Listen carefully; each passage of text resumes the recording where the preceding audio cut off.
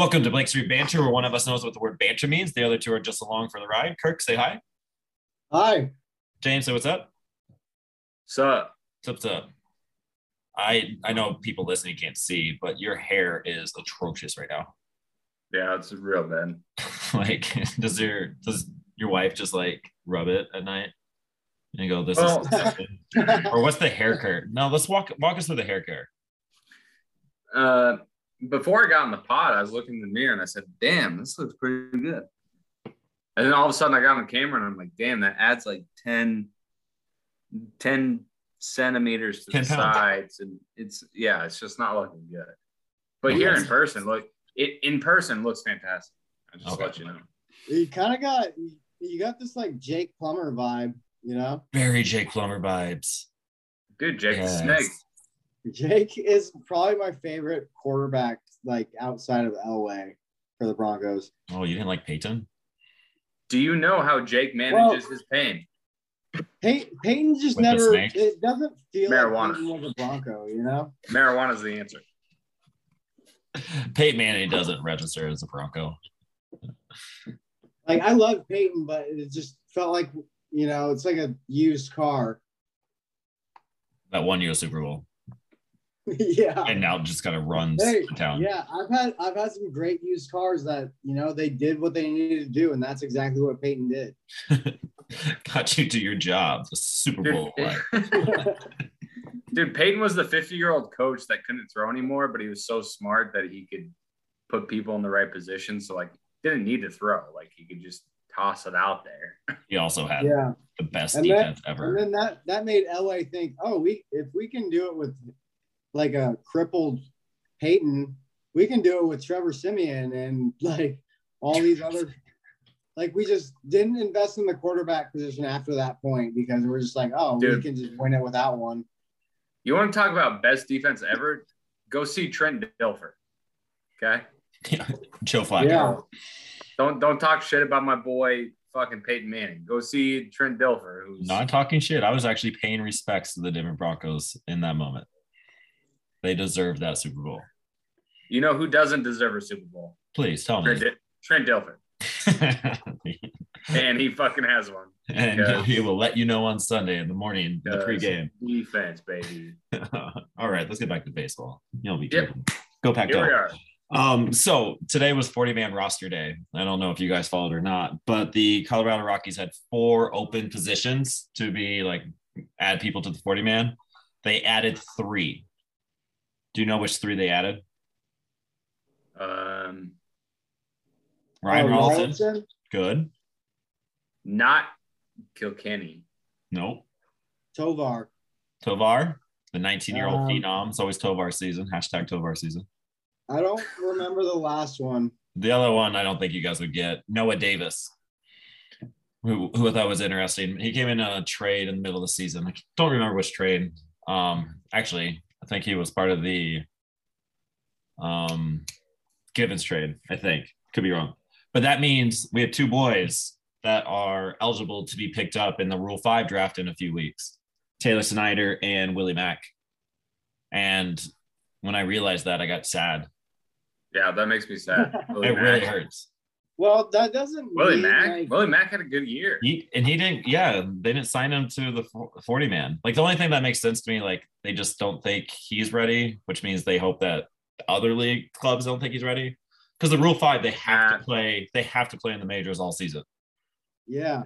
So like, just because they're on that list doesn't mean like they're even going to get selected. Like it's just going to be. I don't know. They're just out there to be selected. Respectfully though, catcher is a very thin position. Right. I mean, we had Tony Walters. Hey, big Tony Walters guy. Big Tony. Tony Walters. Dude, Well, hit. But is he a game changer? I mean, no. But is McIver a game changer either? I mean, like. Yes. Watch yourself. He definitely. Yeah, I mean, he's a better power. He's a better power hitter than Walters was, right? Hey, right. If I'm a major league club, like I might give McIver a chance, bro. I think that's the biggest dice being rolled with the rest of the list. I'll tell you the rest of the list in a little bit.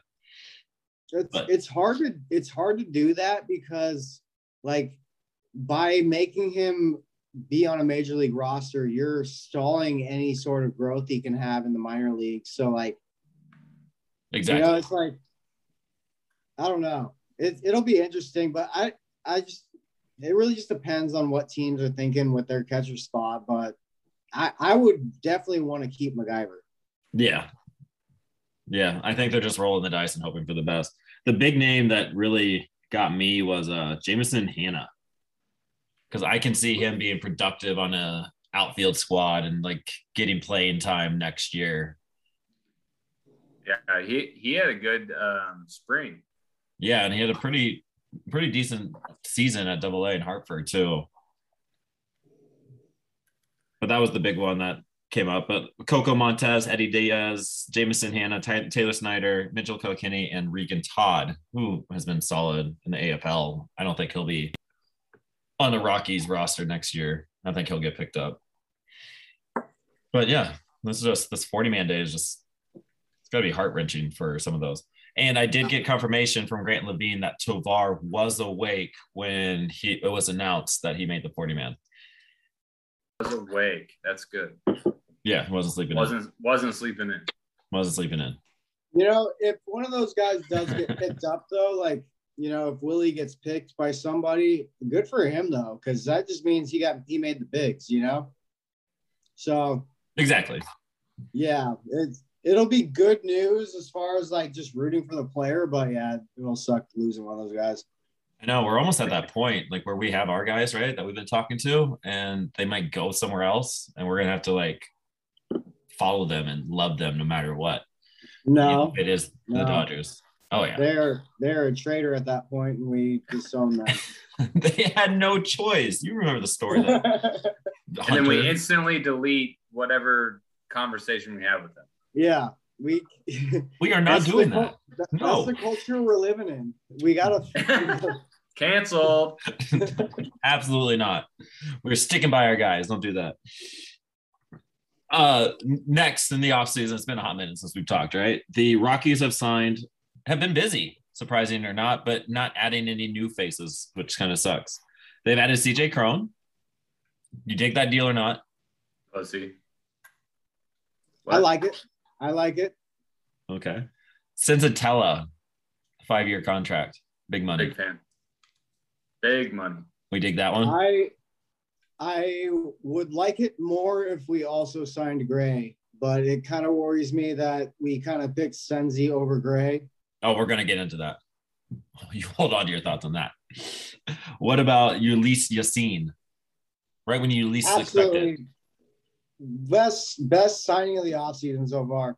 It's going to be a bargain. Yeah, I think he was like just north of 1 million. That's what I'm saying, though. Like, when these guys come here and they, like, want to play and they play well in Coors, like, just sign them again. Like, stop letting these guys walk. And they're actually, like, doing that this year. So I'm happy in that sense. Do the Rockies bring back Ottavino? Oh, stop. That would be too much. You got to bring back a good thing or too much awesomeness is what I'm saying. Bring back Ottavino, sign Greg Holland. Like, let's get the band back together. Let's just raise our age average in the bullpen about 10 years.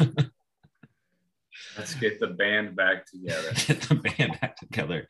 Out in the arm barn, the band in the arm barn, huh? Playing banjos. And I love it. Elias Diaz, 3-year contract here for 3 more years. Absolutely love that signing. Yeah, that was perfect. Yeah, he killed it. Like, that's great.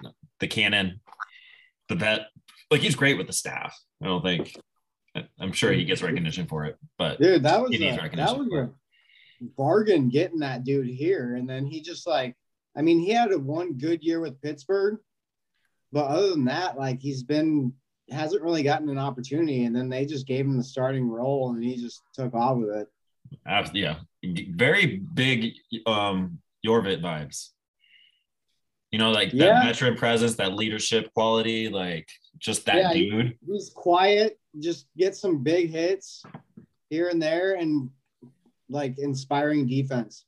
Yeah, I love it. That's my favorite signing so far. That's the one that got me super giddy. Um, so let's talk about Gray. How do we feel about what they're doing to Gray? Well, you should fill us in on what's happened, because I was trying to like read into this a bit, and I know that he turned down an offer for around 35 to 40 million. So yeah, so in the season, the Rockies offered him something, and he said no. Right? They kind of lowballed him. They tried to give him get the hometown contract. What it feels like. This is all kind of my perspective with some facts into it. And so they stopped talking at the end of the season, which we all talked about last pod, and just like confused by it and how it was going. And then it came out that they weren't going to offer him the qualifying offer, and that got the fan base riled up. Never heard from Gray's camp. Haven't heard from Gray's camp at all. And then now they're not really in talks. There's reports out there that Bill Schmidt saw Gray's agent. That was it. They didn't really talk. They just saw each other, which I thought was interesting. And it's no updates have been there since. I have my own thoughts. I'll save them. But basically, they offered a contract that wasn't good enough. They weren't going to do the qualifying offer, which means we don't get a compensation pick. And there's no talks in play right now. Are we mad at the front office, or are we mad at Gray? How are we feeling? What do you mean that Schmidt saw his agent like just like Literally. walking across the street? Yeah, they like I think they like ran into each other in the elevator or something. I'll try to find it here in a second. But there was reports that they just like met, or they saw each other, but they didn't actually talk. And then they didn't really see each other, right? They just had that awkward eye contact, like, "Hey, I know you, but I'm not going to say hi." That kind of. Yeah. Like, "Hey, how are you? Yeah, how's the weather?" And then I walk about away. John. Like, no, you don't want to talk about John. I totally know that guy, and he didn't say hi. Like, that's messed up. It's gonna take me forever to find it, but yeah. It makes me feel like we waited too long, and Gray took offense to that in a way. Not necessarily take offense to it, but just like, you didn't sign me when you had the chance. So like, why not test free agency? Should have taken him to more haunted houses, I think like if we reached out to him like mid-season with the deal that we offered him, like if you're like, hey, 3 years, 40 million, I feel like he takes that. But just the fact that it got put on the back burner for so long, there's just no incentive to take that deal at that time. Right? They salted the wounds, I think. And he has a history of not being healthy. I have my thoughts. Like, he's 30 years old. So why is a team going to experiment with a 30-year-old, trying to make him into something he might not be? Why put that much effort into that type of player that the Rockies can't talk to him, and they're hoping that he doesn't get signed by anybody or doesn't get what he originally was offered, and they can come back and give him a similar deal, maybe for more years, and he signs for less money than what was originally offered. And I think they're just trying to play these cards that I don't know if they necessarily should have been playing, I guess. Yeah, it'll be interesting because, like, I don't know. I feel like if the offer was, say, three years, 40 million, like, that is about what I would have expected for him to sign for. So it'll be interesting, like, if what somebody's willing to pay for him. Exactly.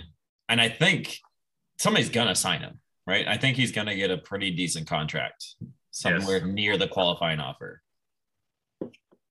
To that point, only one person of like 19 people that received qualifying offers actually accepted it, and that was Brandon Belt. And there's a few other big names that didn't receive a qualifying offer, like Clayton Kershaw. I don't think he received one. Trevor Story, which is a whole nother thing. Like, that was expected though, right? Don't really need to talk about that. Correct. But I mean, just nobody accepted the qualifying offer. So I think everybody's ready for free agency. You saw, I mean, the market's been set with The Rodriguez signing in Detroit.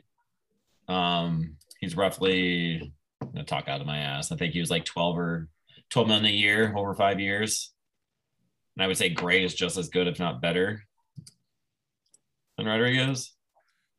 Yeah, the Gray thing is just really weird from a lot of different perspectives because everything said that he wanted to be in Colorado and stay in Colorado, which is in contrast to somebody like Trevor Story, who kind of made it clear that he's not going to resign or anything like that. But Gray kind of made it clear that he wanted to stay around, and they just kind of didn't give a fuck, for lack of a better term.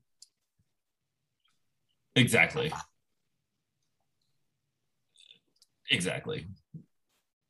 I don't know. Like, the staff needs him. The rotation needs John Gray, because then you have Rollinson, fresh, Feltner, fresh, Lambert, fresh and broken, coming to fill in the fifth spot because Chi-Chi's not back. Yeah. Chi-Chi Choo-Choos? Chi-Chi Choo-Choos might be back. Aren't going to get it done? As of now, the Choo-Choos are not on the rails just yet. So, like, who do they put in there? Like, they're not. Why go out and sign a starter? Why do you add a fifth person if you're not? Well, no, that tells you that they're more confident in somebody that we haven't seen yet that's going to be brought up, like Rollinson or McMahon or somebody else, right? No. At least, well, that's what you want to think. Yeah, that's what they want to think. I'm just thinking like they are. I don't like it. That's a dangerous game, James. I don't like it. I'm just saying that's what's happening. Yeah. Losing Gray, especially when you know that he plays well in Coors comparatively to other pitchers, like that. This is definitely a guy that you want to re-sign, and it's definitely going to be a hole there if you don't re-sign him somehow. Because, I mean, even if you did sign a free agent dude, like, you just don't really know how he's going to play in Coors, and you know that with Gray. Yeah, exactly. Like, there's no questions about it. Go back to the Ottavino conversation we're having, right? Bring back the band. Bring back the people that work here and keep them here. 18 million a year is very steep, especially after you paid 15, 16 million for Cincy. You're adding more to that rotation for 1 year, which maybe it just doesn't work out. It's because we're not competing. So why pay that much money if we're not competing? Whole bunch of other underlining stuff that we aren't privy to because they don't like to talk to us and tell us what's going on. But it's just super weird and super front office-y feelings right now with John Gray. Gray's a guy that, like, I wouldn't mind if we gave him like a very long contract. Like, you sign him, lock him up for like 7 years just to get him to sign here and just let him play out his career here. Cause, like, yeah, why not? Yeah. Like, we've made worse signings than that. You know, he plays decent in Coors, and like, he's only like 30 is not that old for a pitcher. No, he's still got a ton of juice in him, and even like towards the end of his career, like, maybe he's a bullpen type dude too. So right, yeah. It's Mike got back to us. The Eduardo Rodriguez signed in the market at 15 million a year. He signed a 5-year, 80 million contract. So looking at 15, 16 million a year on the market. I wonder if I think Greg gets that somewhere. Be great if it was at altitude. How are you guys feeling about not offering Trevor Story and us getting absolutely nothing for him? Yeah, hang on, wait. Are you claiming that they didn't offer him a qualifying offer? They literally did not offer. No, they did. No, they did. You're right. No, they offered, and they knew damn well he's going to reject it. And yes, so they did the right thing there. You're right. Fuck.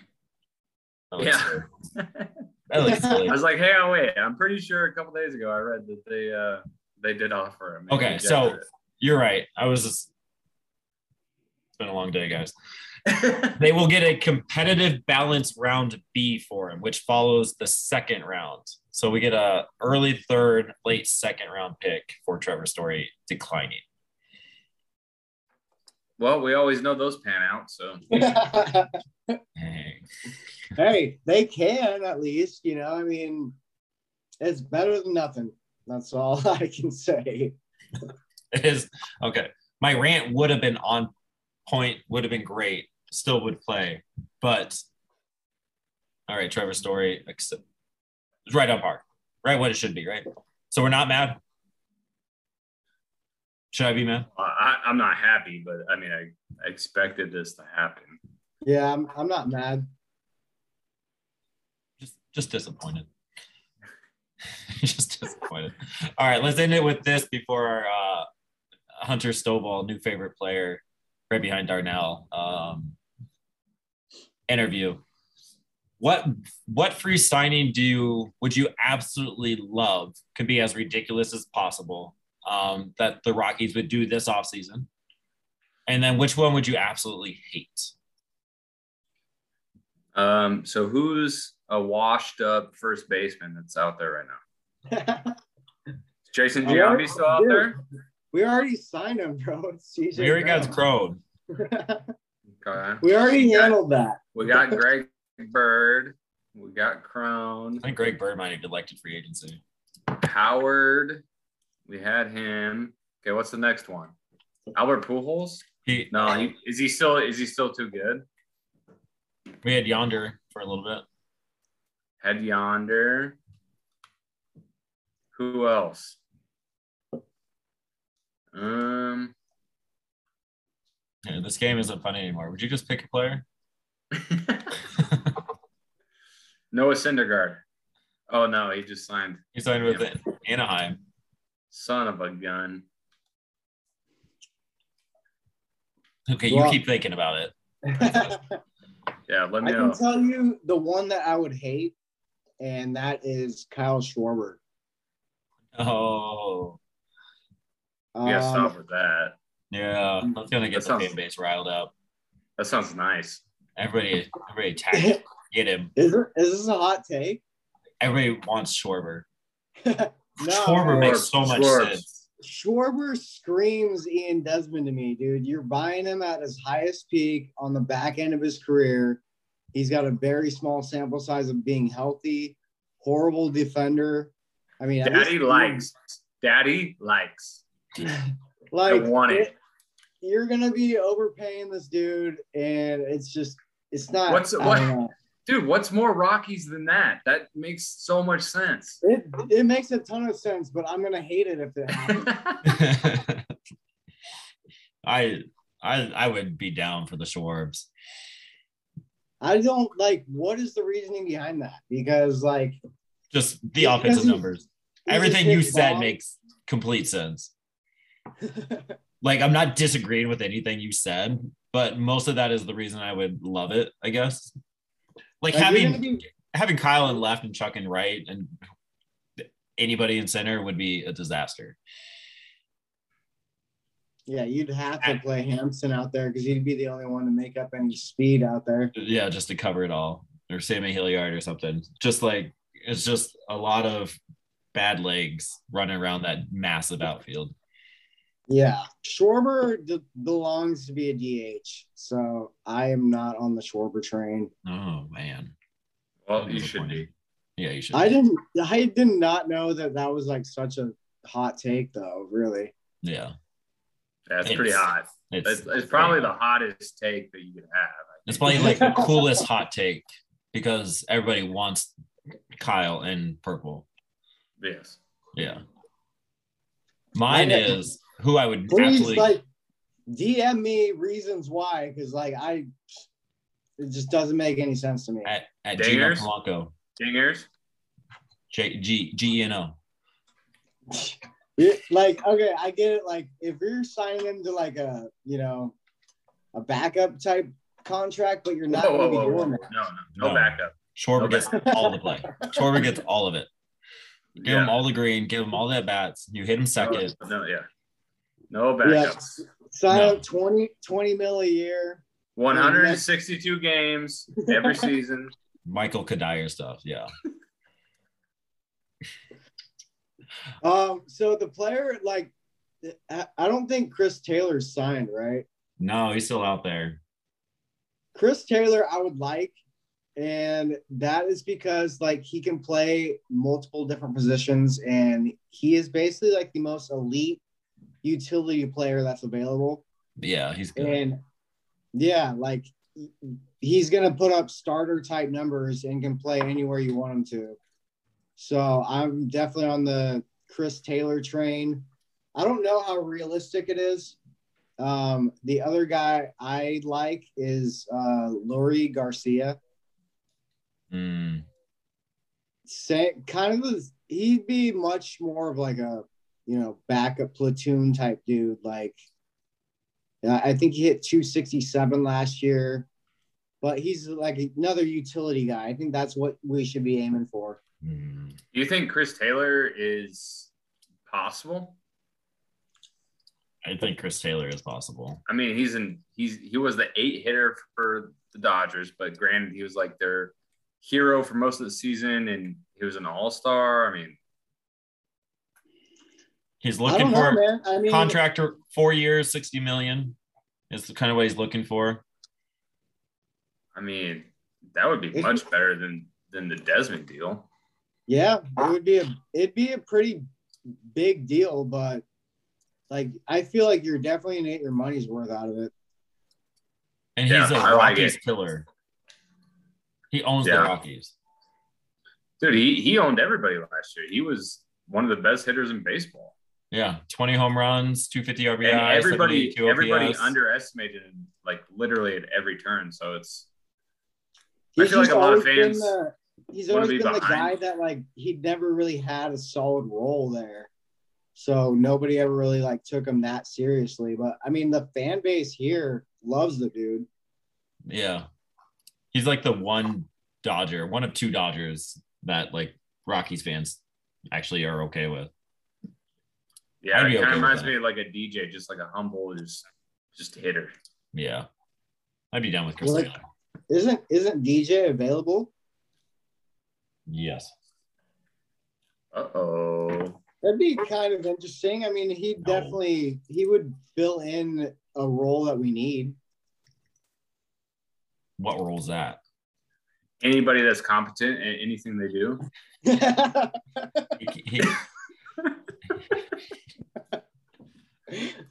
Damn. Okay. A fundamentally sound. That was the right hook right there. Fundamentally sound middle infielder that can probably hit you 20 bombs. Yeah. Dude, he's awesome. He can do 2+2. He's can write a paper if you need. Nah, DJ's with the Yankees for a little bit longer. He signed an extension back in January. I'm just trying to think like what are we gonna do in the middle infield this year? That's kind of where I'm focused at. I don't think we need to be signing outfielders. Oh, you heard the latest, right? I'm looking for a squad. No, you heard the latest. You heard what Billy Schmidt wants to try.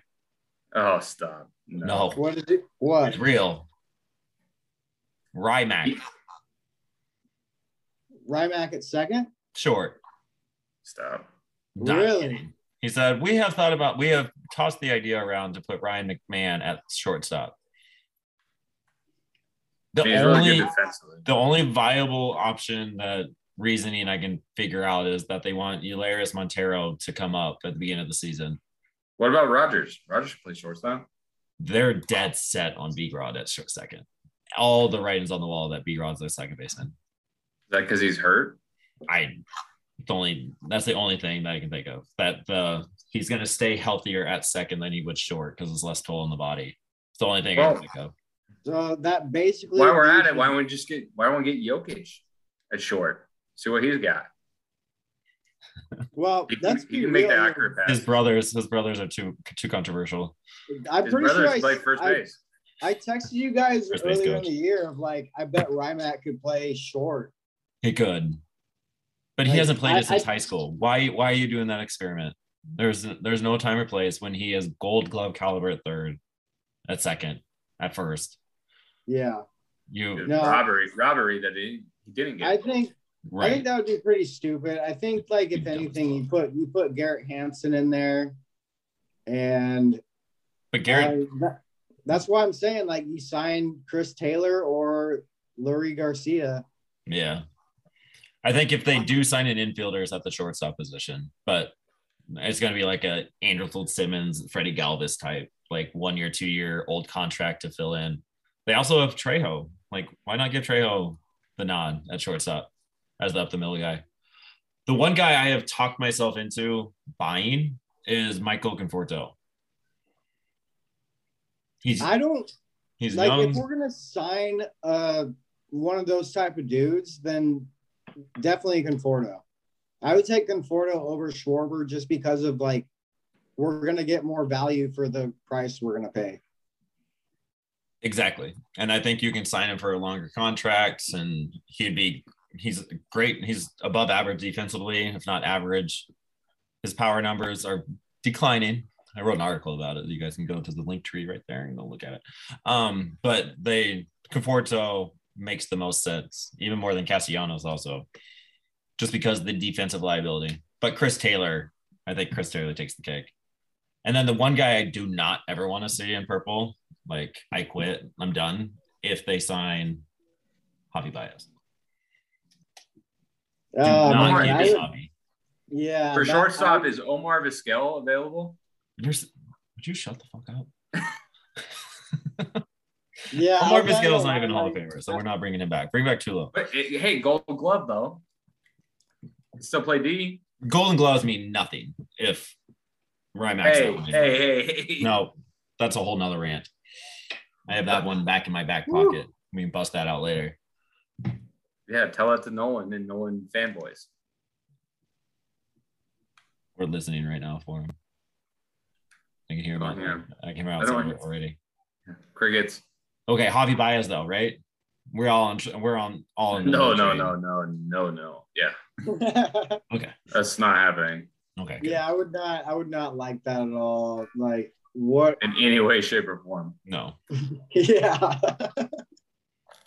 Okay, I'll take that one over Schwarber. I would rather see Schwarber than Baez. Okay, yes. I convinced you not to hate on Schwartz. We'll take that. All right, James, give us your 1-2. Then we'll end it right before our interview. 1-2. Who you would want to have. Are you winning FIFA at least? Yes, I am. Okay, good. Which signing do you want to have? Realistically, not jaded James opinions. I want Gray back. That's fair. You said that still possible? There was some pain in that voice when you said that. I would take Gray getting re-signed over, like, signing Chris Taylor or Schwarber or any one of those guys. Yeah, I think Gray is, like, number one for all of us. Yeah. Yeah, I think if I could have just two guys. Having a good time. It's Gray and Taylor. Like, that would be like the dream. And I think Taylor is so underrated that, like, people, they still, even though how good he's been, people still undersell him, right? Yeah. Like, oh yeah, he's not going to be that good, blah, blah, blah. And so you can get him for cheap for the most part. I mean, compared to the big hitters like Baez is going to cost so much.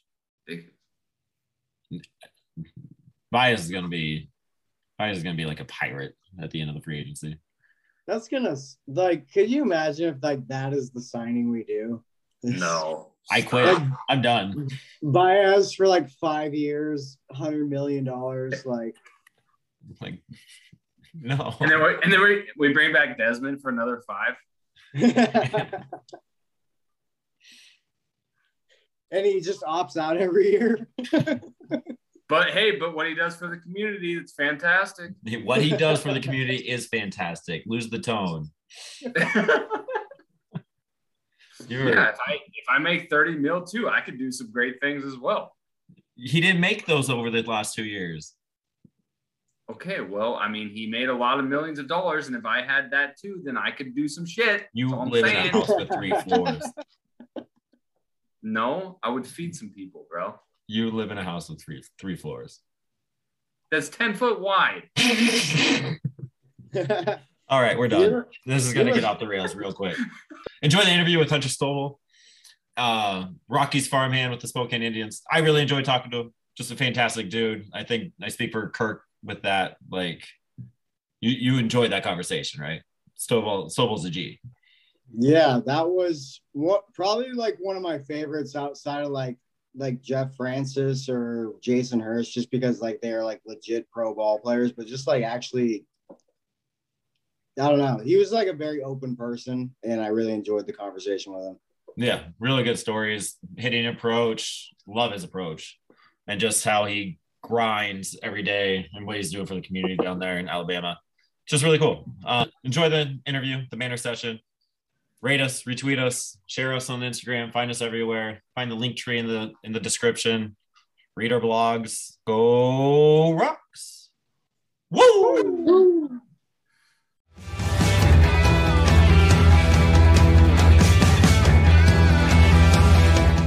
Welcome to Blake Street Banter, where one of us knows what the word banter means. The other two are just along for the ride. Kirk, say hi. Hello.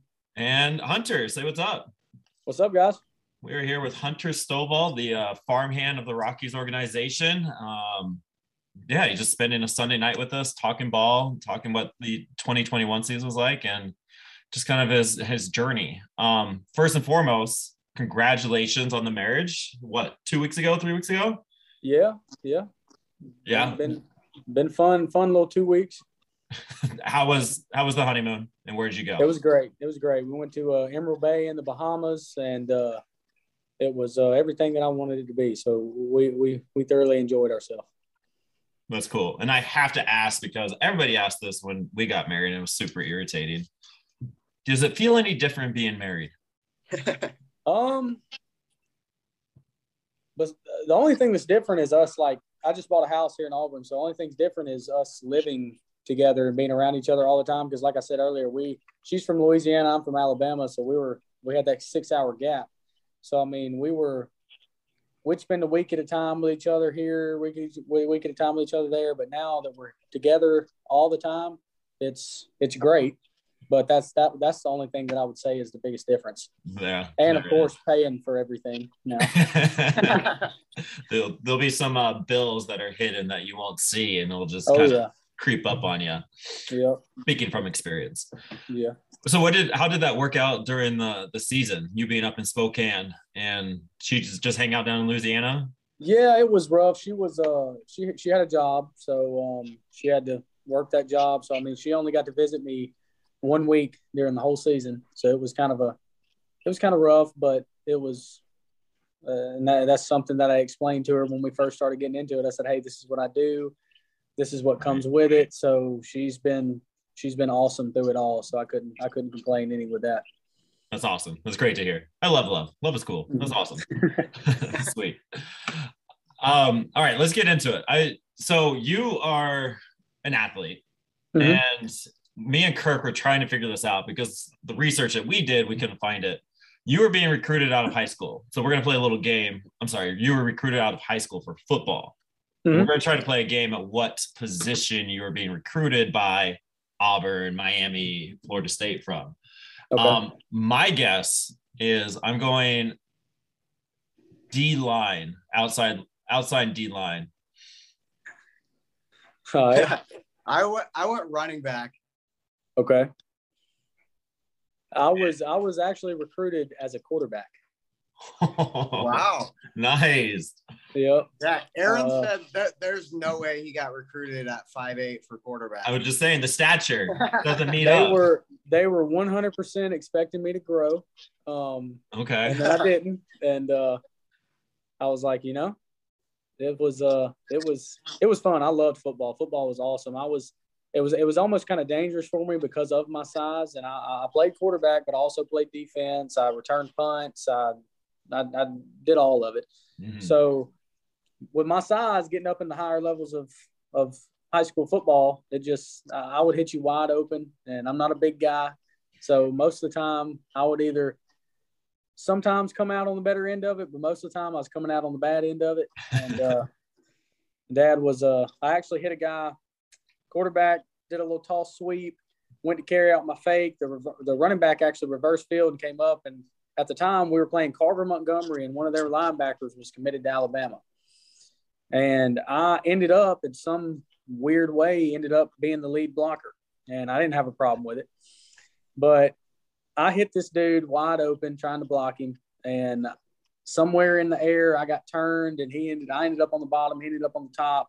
And when we landed, I landed on this right shoulder, and that's the first thing that hit the ground. He landed on top of me, and I separated the AC joint. And I couldn't pick up my shoulder. I couldn't do nothing. And then that's kind of when I was like, yo, I'm not going to grow any. I need to get up out of this before I end my whole athletic career doing something stupid. But yeah, there's actually videos and stuff on YouTube of me quarterbacking and all that good stuff. Might have to go find that. Yeah. That's cool. I definitely That's my eighth grade year and freshman varsity deal. Okay, so you were starting quarterback as a freshman. Yeah. And so I'm assuming your sophomore year is when that injury happened? No. Yes. Yeah, shortly after that. All right. Yep. And then I'm assuming you were that dude that played all the sports growing up, like all the seasons, switched up. So then did you just focus on baseball right after that, or? Yeah, I played basketball, football, and baseball, and I was classified as the tone setter in basketball. I played basketball a little too much like football, so it was a very trying time for my parents because somebody would slap me on this side of the court, and I know it wouldn't call a foul, so I said I'm getting my money's worth. So I'd hustle them down, and I'd foul the crap out of them on the other end of the court, But yeah, right after that injury happened, I said, yeah, I think baseball is where it's at for me, and that's when I started focusing on it solely. You made a smart business decision. Yes, I would have to say so. Yeah. Yeah, because it played out, right? You were named Alabama Player of the Year, Gatorade Player of the Year in 2014, 2015. Mm-hmm. Incredible stats and just ridiculous numbers for the senior in high school. So then you probably were recruited by Auburn and Mississippi State. Mm-hmm. How did that whole recruitment go, and how'd you lean on the Dogs? Well, growing up my whole life, I've been an Auburn fan. I wanted to go to Auburn University my whole life. Pulowski, I can't remember his first name, but Pulowski was the coach at Auburn at the time that I was getting recruited, and they knew that I was an Auburn fan at heart. My uncle went to Auburn, played football at Auburn. My first cousin, Tyler, who got drafted in the second round to the Braves in 2008, had a full ride to Auburn out of high school. And Auburn was kind of just in line for me, and that's where I wanted to go and everything. And then I got to the offer, and we were kind of disappointed in the offer that they threw on the table. And we assumed just because they thought they had me because I was such a big Auburn fan and all this good stuff. And then that next weekend, we went to Starkville, and it was just Butch Thompson, which is crazy because he's here at Auburn now. But it was crazy because that's who recruited my cousin when he was at Auburn before he went to state. And now here we go. He's recruiting me as a catcher to Mississippi State, and I ain't ever heard no Mississippi State, nothing like that. I was like, oh, let's go try it out. And I get there, and they blew us away with an offer, and they wanted us bad, wanted me bad, and I fell in love with the place, small town, country feel. I'm a country boy, and went back the next weekend, and we told Auburn, we said, hey, this is what Mississippi State has offered. If you can match this or whatever, we'll come. And they didn't. And that's that. And to this day, I 100% made the best decision of my life going to Mississippi State. Absolutely. I mean, you had some numbers there at Mississippi State. Yeah. You made the CWS in the 2018. You were part of that team. You were named all tournament team that season over at second base. Mm-hmm. I want to ask, because you actually played against Willie McIver, who's a friend of the pod also in Washington that first game. Did you guys talk about that at all? Did you ever? Oh yeah, we talked about it a little bit. The crazy part is like I played the position that I had no idea that he played third base until he explained to me, hey, when we were playing against y'all in the College World Series, I was playing third base. I was like, dude, I thought you were a catcher. But that's what's crazy. But yeah, we talk about it all the time. He gets a little mad that the way the game ended and all that good stuff. But I enjoy it. Willie's a great guy. I love Willie. to death. Yeah, he was fun. He was fun to talk to. Yeah. So did you smack his butt on the way in that game when you scored the game-winning run? No. If I'd have known him like I know him now, yes, I would have. that would have been a fun story to bring back Yeah. around. That's sweet. So what was cooler, being at the College World Series, winning a few games, or like being drafted? Well, of course, playing in Omaha was kind of like a once in a lifetime kind of thing. I mean, you look at the odds of that happening, and it's slim to none. But it's the same way with being drafted. Being drafted was, I mean, that's been my lifelong dream, and not only being drafted, but actually playing in the major leagues. So that I got to notch the whole drafted part on the belt, but I'm not done. And College World Series, I'm gonna be honest with you, growing up, that never popped into my mind until I got into college and was like, yo, this could happen. And then I'm playing in front of 30,000 fans in Omaha was awesome. It was there. I hadn't been a part of anything like it so far. Hopefully I can get something play in front of something a little bigger than that. But that place was amazing. But being drafted was it was crazy just because the whole draft process that I went through was it was difficult for me just because of some of the stuff that I did do that junior year of college, and really since my freshman year, just produce. And then the draft comes and you kind of get slapped in the face. And it's kind of, that's something that I've had to deal with my whole life is people because of my size, and which is crazy. This is a crazy statistic for you. I was 5'7". What do you think I weighed my junior year of college? Let's say $165. I weighed 155 pounds. 155. And now I'm weighing about 175, 180. So I've gotten a little thicker, but I didn't realize how small I was. And I understand what other people are seeing all this. They're like, oh yeah, this dude's tiny, blah, blah, blah. But then again, I'm looking at it and I'm like, dude, I'm the smallest player in the SEC and I'm hitting in the 4-hole for Mississippi State. Mm-hmm. I'm the cleanup hitter. I mean, I'm not putting up the power numbers, but I'm getting it done. But it's just, that's what's crazy about baseball. It's that stuff that I've battled my whole life. It just fuels me.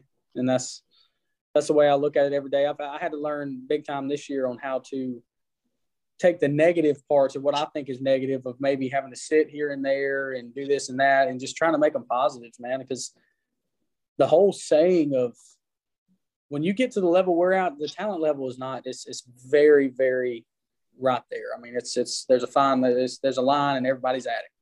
Right. But the biggest part of success and failure and being able to handle failure during a major or a professional baseball season is you got to be your mentality's got to be there. And that's what I got really good with that this year.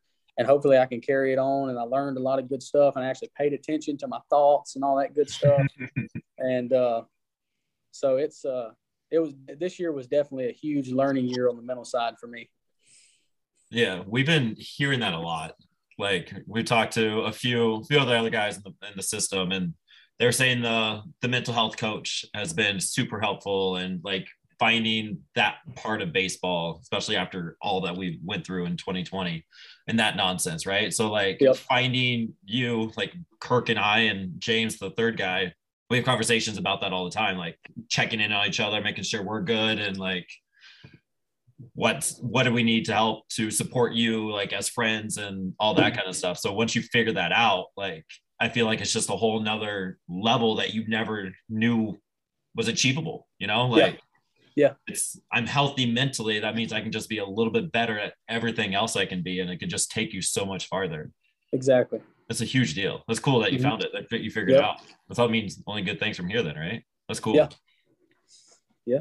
I kind of want to go into what you just said because I'll just say I'm shorter than you are. So I like hearing what you just said is like exactly how I feel like throughout my whole life.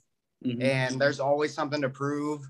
And like the public sees it as a negative thing with most situations, but like I feel like I would be a completely different person with like work ethic and just like you said, trying to make the negatives into a positive where like it's almost an advantage, especially on the mental side of it. 100%. Just because, I mean, you got to look at it. Everybody, you got your 6 foot guys, you got all this. They've never been in the shoes of a little guy that seriously gets doubted in everything. And that's the biggest thing. I heard one of the scouts say when I was going through college, hey, professional baseball is going to be hard. And I love that because I don't want it to be a breeze. I love the challenge. But you got your 6'5", your 240-pound power guys, all these high draft picks. The way he explained it to me was they have to prove every single day that they cannot play.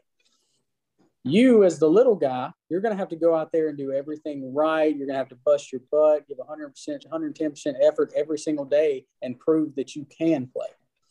And that's the difference. Yeah. I bet that you are your hardest critic, and any little mistake is like, I imagine it hits you harder than like if another guy would make a mistake, because it just like impacts the way people view you so much more, like just way more to prove in that situation. Yep. And that's why, and I'm nowhere near a perfectionist in anything but baseball. Maybe hunting. I love to be perfect in hunting, but baseball is definitely a game where I take very seriously. And like you said, I'm sometimes a little hard on myself, harder than I need to be. But I feel like if I don't do that, then when I do that, the way I take it is I'm only making myself better. Because you see some guys, they'll be sitting here, they'll make errors like, oh, yeah, whatever. I make an error or I don't get a job done at the plate. Man, I got to have my little 15-second window to kind of get my anger out, and then I got to get past it. But I'm gonna have that I'm gonna be upset, and that's the big thing about baseball now that kind of changed for me is everybody. I don't know. I feel like nobody takes it real personal no more. Everybody's just out there playing, and you got to have fun. But I mean, baseball's personal. If you don't take it personal, then it's kind of hard to succeed. You know what I'm saying? Mm-hmm. And yeah, that's a big thing too. Like we're finally seeing the emotion. We're finally seeing baseball be fun. Mm-hmm. And you also see the other side of the emotions scale, right? You see the anger, the frustration come out too. And that's completely okay. It's all right. Hunter struggled. It's okay. He showed his anger. Okay to an extent. Yeah. Right. As long as it doesn't beat you up, you know, like you see him and then you run back out and you're back at second, you're doing the grounders, you're good. Like you're not eating yourself up about it and like making sure that emotion's there. And I think it's finally okay to do that and see it. And I think that just makes people better at baseball and better at everything. Yep. Like you can just show like, you know what, I am human. I make a mistake. I'm going to be mad about it. And that's okay. And then I'm going to come back and be better from it and just watch this and watch me hit 390 in a 21 game hit streak in the high A, or hit what'd you hit? 340, 350 this year? Me, I hit 316. 316. The OBP was close to 400. Yeah. So like I would say you got it down mentally, right? Like you don't hit 21 straight games if you don't have that mental strength, right? So how much did you think about that streak when you were all up in it? Like,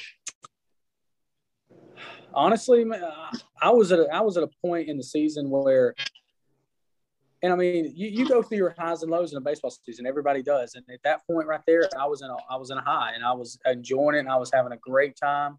And that during that hit streak is where I figured out the mental part of my game. And that's where I figured out how to actually go up to the plate and have an approach and pick pitches here, pick pitches there, read counts. Like I've heard about all that stuff, but I actually was like, hey, I'm feeling really good. Let's try this today. Let's try this the next day.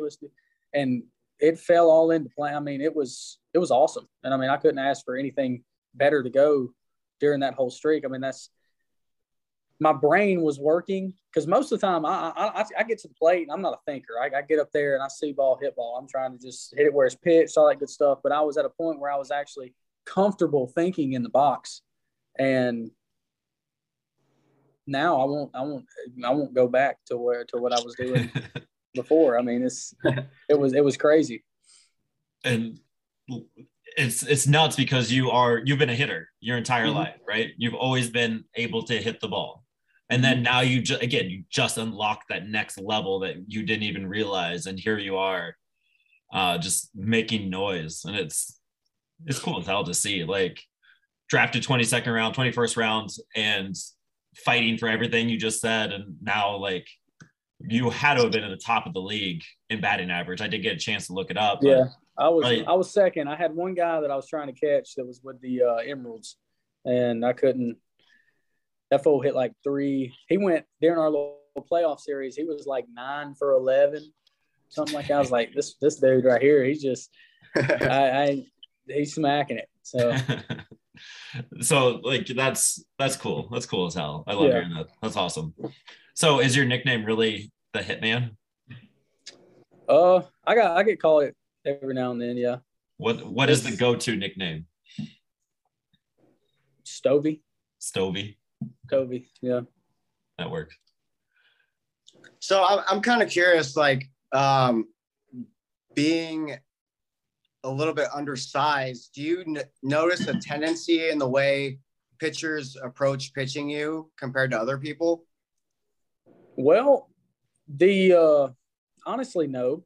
The biggest thing I would say is everybody with this spin rate stuff nowadays, they love pitching to the top of the zone. And I'm gonna tell you this, for an umpire, it's kind of hard to find a zone with me. So they don't know, because I get the good in and out calls, but the up and down calls sometimes don't really go my way just because I am short and I'm a big above the knee guy with the pants, and they say something with that does something to I don't know. But that would be the thing. If a pitcher was going to throw me differently, they would pitch me up. Yeah, right. Just because they get a lot of those calls that look like they're at the top of the strike zone. Like say Willie's in there, for example. That pitch that's at my neck is at his letters. So that's a strike on him. That ain't a strike on me. So it's kind of hard when a umpire gets in a rhythm to differentiate that zone. Mm-hmm. Yeah. I play in like a Sunday league thing, and that's my biggest thing is like they're throwing it shoulder high, calling strikes, and I'm like, I can't do anything about that, but that's normal for the next guy up or the guy before me, so that's kind of interesting that you experience the same thing. Yep. So then how have you managed like controlling your zone then for that? Because like if they're calling that, you have to expand your zone a little bit, right? Because your strikeout rate is pretty low considering that, and like you're still able to, with all that said, like you're still able to not strike out as much. Yeah, I've had a 2-strike approach ever since my sophomore year of college, and I've stuck with it, and it works for me. And there are a lot. I try not to chase as much. I try not to go after those pitches as much early in the count, just because early in the count, of course, you're looking to do some damage, this, that. But I've always had this weird deal where I've been able to hit balls, 2 balls, 3 balls off the plate, find the barrel on it somehow. And whether it be outside, up, down. So when them 2 strikes, if it's anywhere close, I'm about a 65% swing effort, and I'm trying to put the barrel on the ball. It don't matter where it's at. And me and Dad have a drill where he'll just get there if he's tossing to me. Some of my buddies, we do it, and he'll be throwing balls all over the place, up in my face, way in, way up and out, and I got to try to put a barrel on it. And that's kind of what we work on, and it helps because you get a guy in the box that can do something like that. The pitchers are like, dude, I'm better off maybe throwing a strike, because but that's one of my. I live with 2 strikes. I'm the other way. That's my approach. Other way, oppo gap, and you throw a ball, 2 balls off the plate. To me, that's especially if it's a fastball, I am like, yes. Thank you. But you just described my hit my approach at the plate with old man softball. Like, I am trying to go the other way, just going to dink it over the first baseman. I'm just going to turn the corner. But and you don't see that approach very often. And like, I guess you have to see that amongst yourselves and your teammates in your league, like how your 2-strike approach is, contact and stuff, where others might be all or nothing type swings. Yeah. There's a lot of people in every organization that I've seen through spring training, through the season, through even watching the big league games. Is there's really, I mean, they may say they have one, but then you watch their swing and they're trying to hit a ball 450 feet. Right. And it's just it's hard to do. I mean, to win games, you got to be on base, and that's the way I look at it. And yeah, I could mess up and hit one over the fence, but I think it's a lot better for me to be on base and possibly steal a bag or get one of the, Right. you know what I'm saying? Yeah. I think if I was to sit up there and try to swing for the fence every time, that strikeout rate would be way higher. Oh yeah, I mean for sure, right? Like just numbers say that, right? Mm-hmm. I sound like an old curmudgeon man. Like I miss the two-strike approach. Like go choke up on the bat, get the ball in play, make something happen. Like, well, I mean that's the way baseball is nowadays. Baseball lives for the long ball. Yeah. And very, very high strikeout rates, and that's, I mean, it is what it is, but that's not the way that I play. And I appreciate the way you play. We haven't had anybody that went through it, so I want to ask you, what was it like being traded in 2019? Like, was that just a whirlwind? Did you know about it? Blindsided? Like, how did that happen? I was 100% blindsided. I remember it like it was yesterday. I was in West Virginia. I was with the Asheville Tourists in the Rockies organization. I was in West Virginia playing the Power. We were 10 minutes from leaving the locker room to go out and stretch. And our manager called me in the office, and I was like, this is weird. Well, these are two things that popped in my head. I'm either about to get cut or I'm about to get promoted. And trading, I'd been in professional baseball for a year. I had no idea. I was like, there ain't no shot. They ain't even think about that. It never popped in my head. But I get in there, and he said, okay, sit down. I got something for you. He put Zach Wilson, which was our farm director at the time, on the phone. And he said, hey, man, we just I'm in full uniform. I got my glove, my bat, my helmet, everything, about to go out on the field. Hey, man, we just traded you to the Philadelphia Phillies. Thank you for all that you've done. Best of luck. You leave at 6 a.m. We'll be in touch with the rest of the details. And that was it. That was it? That was it. Holy shit. And I'm sitting here like, I looked at our manager. I said, y'all playing? Is this real? They're like, yeah, man, thank you and all this stuff. So I called Dad, and I was like, and I couldn't get my mom or Dad on the phone. And I was what is going on? I said, the one time that I actually need them to answer the phone, they can't answer the phone.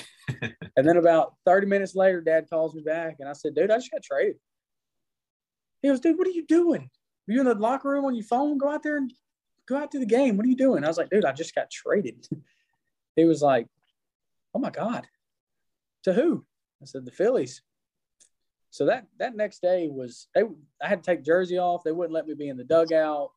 I didn't even stay at the game or nothing. So I just went back to the hotel. I had to leave, fly out of Charlotte or wherever I was at 6 a.m., flew to Charlotte, got picked up by a guy in about an 18-4 minivan, drove me from Charlotte to Asheville. I went to the apartment that I had rented out with a few of my buddies and grabbed as much stuff as I could and threw it in that minivan.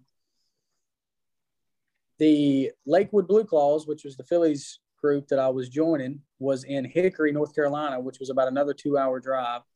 So I had to drive all the way there, unload all my stuff into the locker room when I got there, put on a jersey. I got there right at game time. Put on a jersey, put on pants, go sit in the dugout with a bunch of kids that I've never met in my life. And then after that game, I had to get back on the bus for a 14-hour bus ride back to Lakewood. No. That was that day for me. They couldn't give you a day. So it was a day that I will never forget. And it was a weird transition, man. It was because I I just got comfortable with all the guys that I was playing with, knew a bunch of them. And then they'd sit there and tell me, hey, you just got traded one for one with a big league lefty, which was James Bezos. Yeah. And I was like, well, what does that mean? Is that a good thing? Is that what is that? And they were like, yeah, dude, that's a pretty cool deal. And then, man, I get to Lakewood, and I don't know what the deal was with the Phillies. Like, I sat there and I played 3 times, 4 times, maybe a week, and I'm sitting here getting fed all this stuff, and I was like, well, I don't know. I don't know what to think about all this. And then the whole COVID deal hit, and I ended up getting released by them.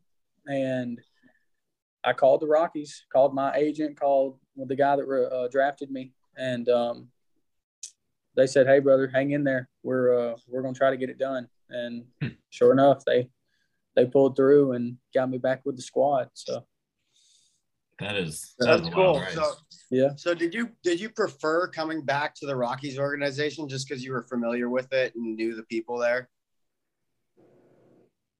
Yes. I thoroughly enjoy playing for the Rockies. Just the people in the organization, the way it's ran. It's everybody is nice. It's a good place to be. 100%. That's really great to hear from like a fan perspective. Just knowing that, at least in the minors area, like you guys really enjoy playing for the Rockies organization. Yeah. That's been kind of the consensus with all the people we've talked about, all the dudes we talked to. Like, they just really treated us well.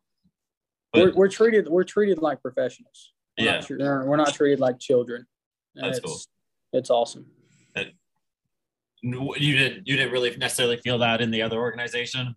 Yeah, it was here and there, but of course, there's a lot more with the Phillies. There was way more younger kids, younger Latins, younger. Just there was. I mean, shoot, I was playing with. We had like 4 or 5 guys on the team that I was with that were 18 years old, and we had like curfews and all this stuff, and I was just like, dang, I'm 23 years old and got me a curfew. I did this in Mississippi. I'm good. Yeah, that's wild. So let's bring up the tone a little bit. That's wild. What do you prefer? Hitting a triple or hitting a homer? Say it again. What do you prefer to hit? A triple or a homer? A homer. A homer. It's still okay. I've never been fast, so like me thinking about hitting a triple would just be super, super cool. Yeah, triples are awesome now, but we had a running joke this year on the team. There'd be a lot of people. Our field was kind of uneven at spots. Yeah, a little wonky. Yeah, and so you'd round second base, and it was almost like you're running uphill to third. So every time somebody hit a triple, when you rounded first base, you'd almost fall down every time. It don't matter who you were. And we kind of had a running joke with that, with the triples. But yeah, I think I definitely hit a home run over a triple. Okay. Yeah, if you have the option to jog, might as well take that, Yeah. Right. Yeah. I'm not really one to pimp stuff, but I'll definitely jog around the bases. What do you prefer playing? You play most of your time at third, second, and left this season. You can play all the corners. You can play pretty much anywhere in the infield. You caught in high school. Read a few. You were doing some catching drills a few years ago. Yeah. What is the ideal spot that you're most comfortable playing? Second base would be ideal, but anywhere in the infield. Yeah, I'm comfortable everywhere. And that's what I actually got a little talk about this during this off season. I need to get back into my catching because they may throw me back there next year. Oh wow! And that's fine with me. Yeah, as long as you're out there doing your thing. Yeah. I would say the catching depth in the organization is a little light right now, so it'd be cool seeing you out there. And then you are working on a camp right now. Yeah, we're about to crank up some camps. I got some in Louisiana, and then me and my cousin run Stovall Athletics here in the Auburn area, Gadsden area, Birmingham area. Do a lot of lessons, do a lot of big camps because Tyler has met a bunch of people through all of his sporting endeavors. So I'll tell you a little story about him. He got drafted in 2008, played for 5 years with the Braves, got traded to the Royals, played a year with them, got released. Really smart guy, was a valedictorian of his class, everything. So he wanted to go back and get his degree. So he went to Auburn. School was paid for by the Braves. Wow. Couldn't do anything with baseball. So he had all kinds of offers and everything through high school with football. He's bigger than I am. He's about 6'1", 6'2". And he ended up going to Auburn and joining the football team. Played football there for 4 years. Ended up being the holder for Daniel Carlson for those 4 years. Mm-hmm. Was the oldest player in the SEC. His last year there, he was like 29 years old and a senior. And wow. Yeah.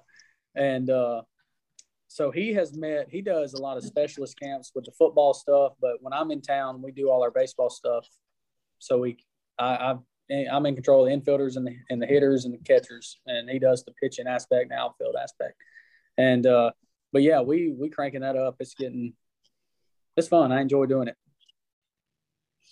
Is it in like age group, like young, high school, middle school? Yeah, it's like probably like 7 to 18. Okay, yeah. And he does a lot of stuff. He just started doing agility stuff, and he's got a bunch of kids on Auburn's football team that he works with and all that good stuff with all that. So it's a good guy to do a camp with. Yeah. Yeah, I'm a middle school teacher by day, so working with the kids and doing that kind of stuff is always fun to hear, and seeing the professional athletes doing their thing during the off season is pretty cool.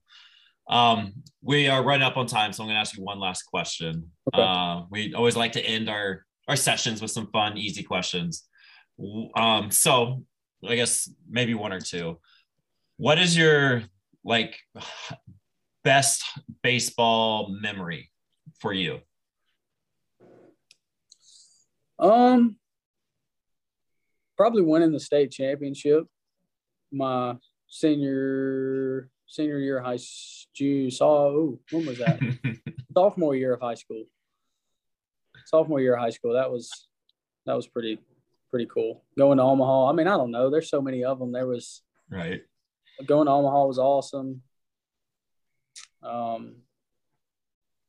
I don't know. I enjoy it all. That's baseball's fun. You say you sit here and you think about it, and it's just God, I could sit here and go on and on and on and on. Yeah, that's cool. I like that. All right, and then the last little question. You played in the Cape Cod League for a summer. Mm-hmm. Is it exactly like the movie Summer Catch with Freddie Prinze Jr. and Jessica Biel? Somewhat. Yeah. Yes. Yeah. It's definitely got the feel. You kind of have a feel when you're watching that movie and I grew up watching that movie. I love that movie. I watch it and actually going and being able to play and going to Wareham and Chatham and all that stuff. It was really cool. But yeah, it's definitely kind of, because I mean you got the hundreds of scouts all at every game, and it's definitely it's got the feel of the movie 100%. Is it a little small towny? Yes. Yeah. Everybody knows everybody. Mm-hmm. Type of stuff. Yep. Oh, I knew it. All right. I appreciate you, Hunter, hanging out with us. Sir. Good luck in the off season. You got us as new fans, and we're going to be following you along, and just hope to see you in purple soon, man. This was fun. Sir. Thank you all for having me. Yeah, man. Thank you. Take care, sir. Man. Good to meet y'all. You too. Thank you for tuning in. Find more content at BlakeStreetBanter.com.